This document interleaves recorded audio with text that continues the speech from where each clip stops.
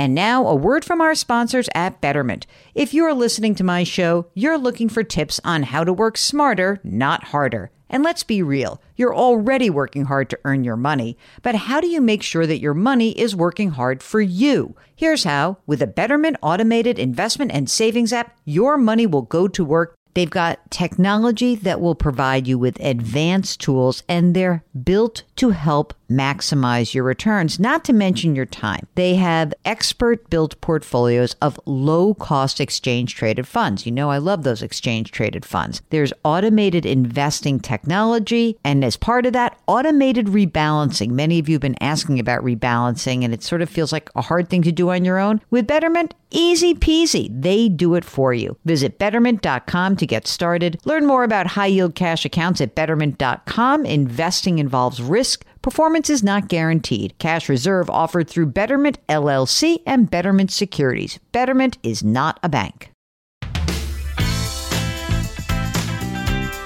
Welcome to the Jill on Money Coronavirus Market Update. It is Saturday, September 5th, and we are delighted that you are listening to us.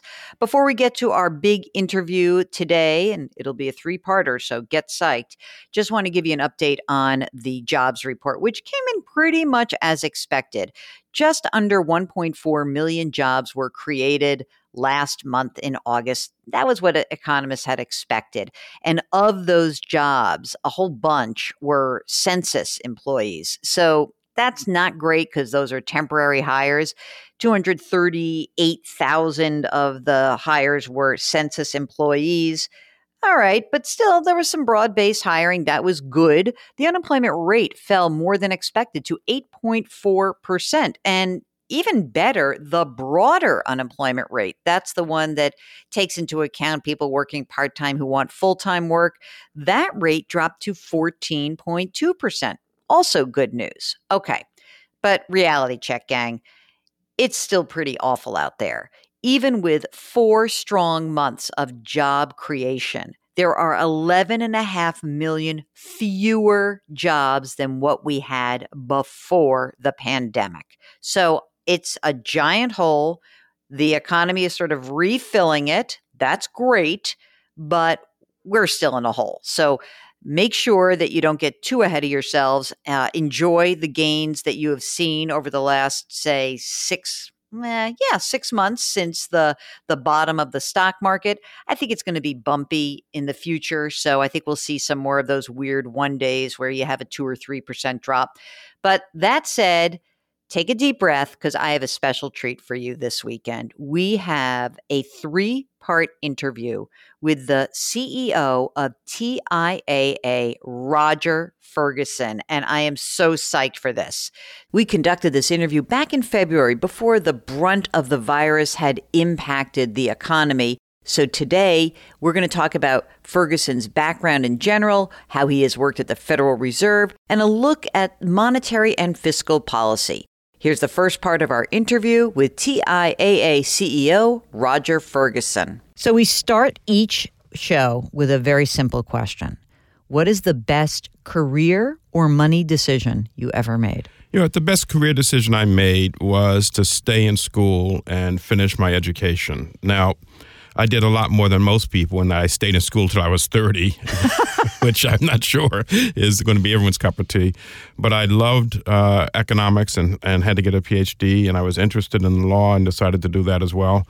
But my entire career has been built around the fact that I really finished my education. And, you know, if I can give one piece of advice, it's stay in school, finish your education, and then your career will unfold. We talked before you came on the air. You got a couple kids. They're also very educated and they're doing advanced degrees. What's your view on the value of, say, an MBA in this day and age? Because I hear from a lot of kids and they say, "Oh, I got an MBA, but I had to borrow $100,000 to get it."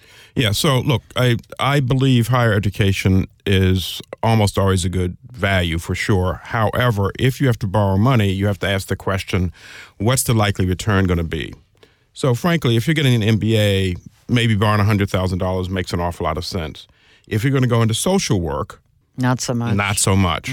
So the issue is figuring out the likely income from the career and then borrow appropriately for what your income's likely to be. You have some resume. Oh, my God. I can't even. You're awfully kind. I mean, really. Okay. Where should we start? Okay. Let me just say that you were a former vice chairman of the Board of Governors of the Federal Reserve System. What is really happening in those meetings? Are you guys having lunch and how the kids? What happens in the door closes? What's happening? It happens at the FOMC. It's called the Federal Open Market Committee. It starts with a couple of staff people giving a really deep insight into what's happened in the economy, the markets, how the Fed staff predicts the economy is likely to unfold.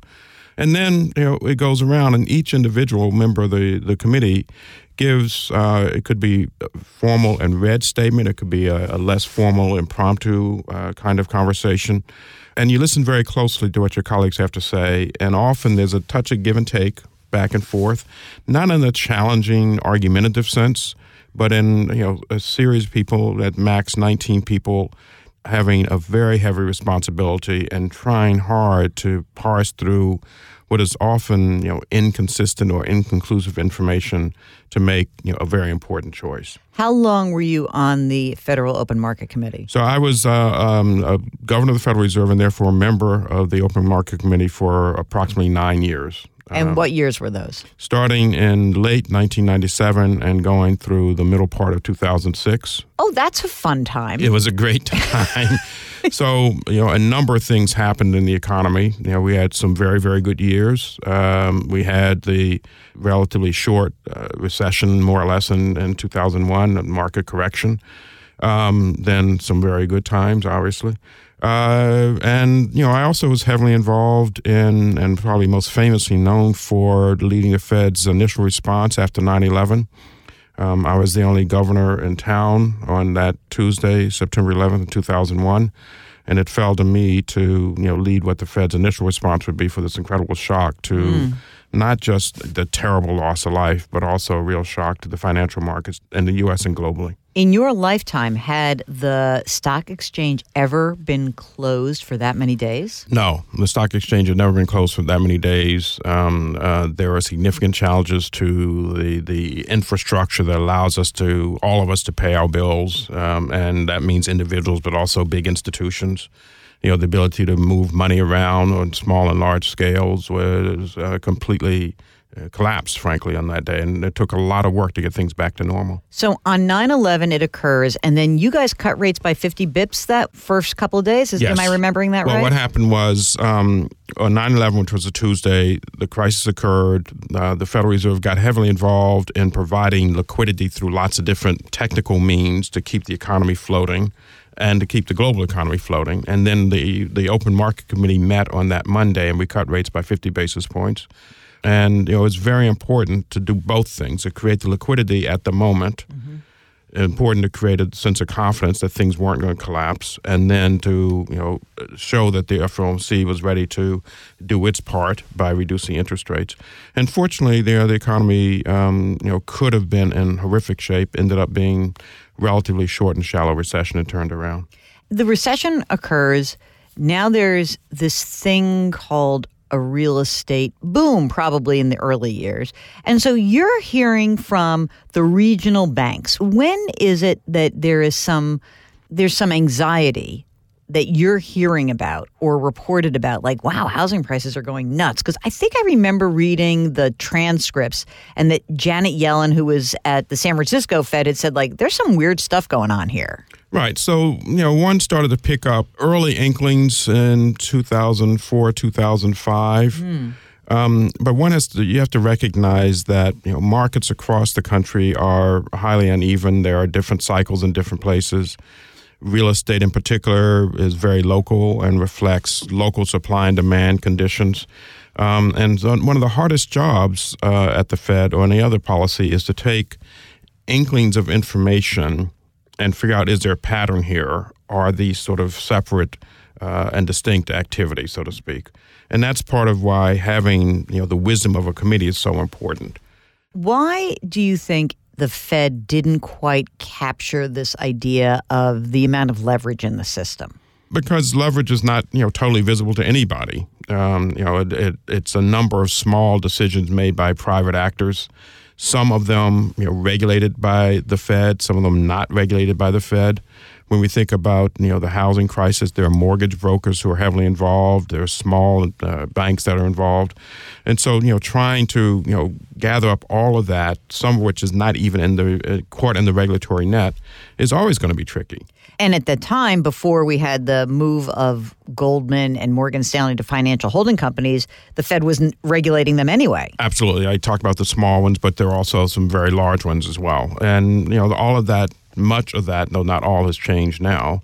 But for sure, there are large and small players who are not, bank holding companies and therefore weren't reporting all their information to the Federal Reserve. So now the Fed has this dual mandate, have a good economy, people get jobs, keep prices in check, and also there's a regulatory part of the job.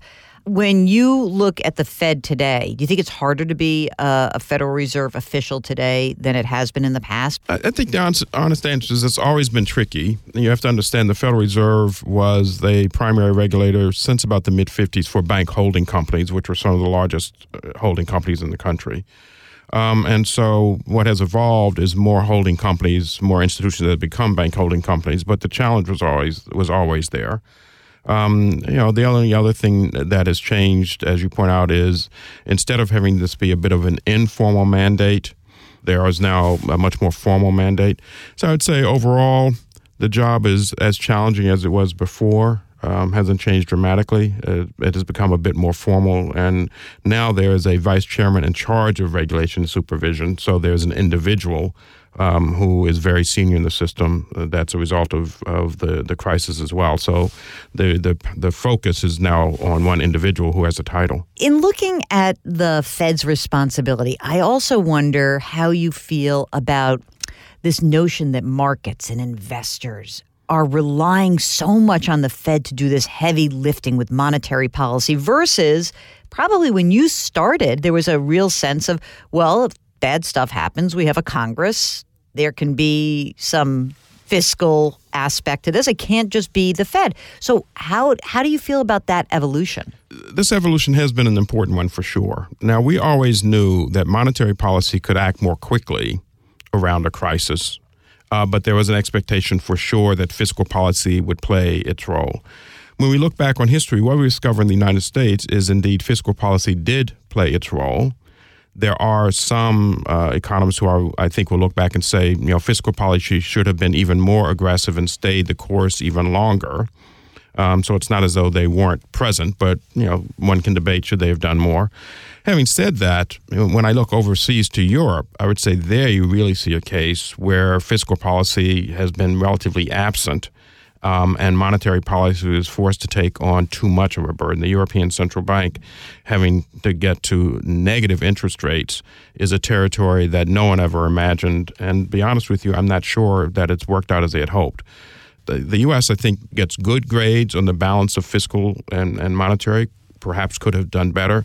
Europe, I think, does not get equally high marks on the balance of fiscal and monetary, put too much weight on monetary, not enough on fiscal. Thanks so much for listening. I hope you have a great Saturday of Labor Day. If you have a financial question, we are still here for you. We are laboring around Labor Day weekend. Our email address is askjill@jillonmoney.com, askjill@jillonmoney.com. And of course, feel free to go to the website, jillonmoney.com. You can read columns that I've written, listen to past shows, watch some TV appearances, and check out the resource section, jillonmoney.com. Now, don't forget, Labor Day weekend, still have to do all of your work. That means wash your hands, wear your masks, maintain that physical distancing, and don't forget to do something nice for somebody else out there. We'll talk to you tomorrow.